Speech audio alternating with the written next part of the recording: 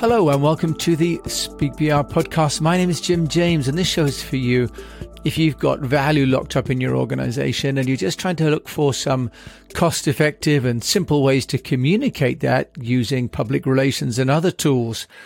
Now, I've been running my own international public relations agency for over 25 years, but I've also built companies on 3 continents.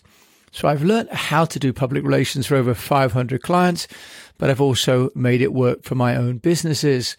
Today, I'd like to share some insights on teleprompting and about how we're starting to see people looking into the camera, but looking on one side. It's very distracting if we're on a Zoom call or these videos we're watching or making. And when people are reading a script and you can tell if they're not looking into the screen, the solution is to use a teleprompter. Now, teleprompting is not just for big television companies anymore. And I'm going to share with you on this podcast some technologies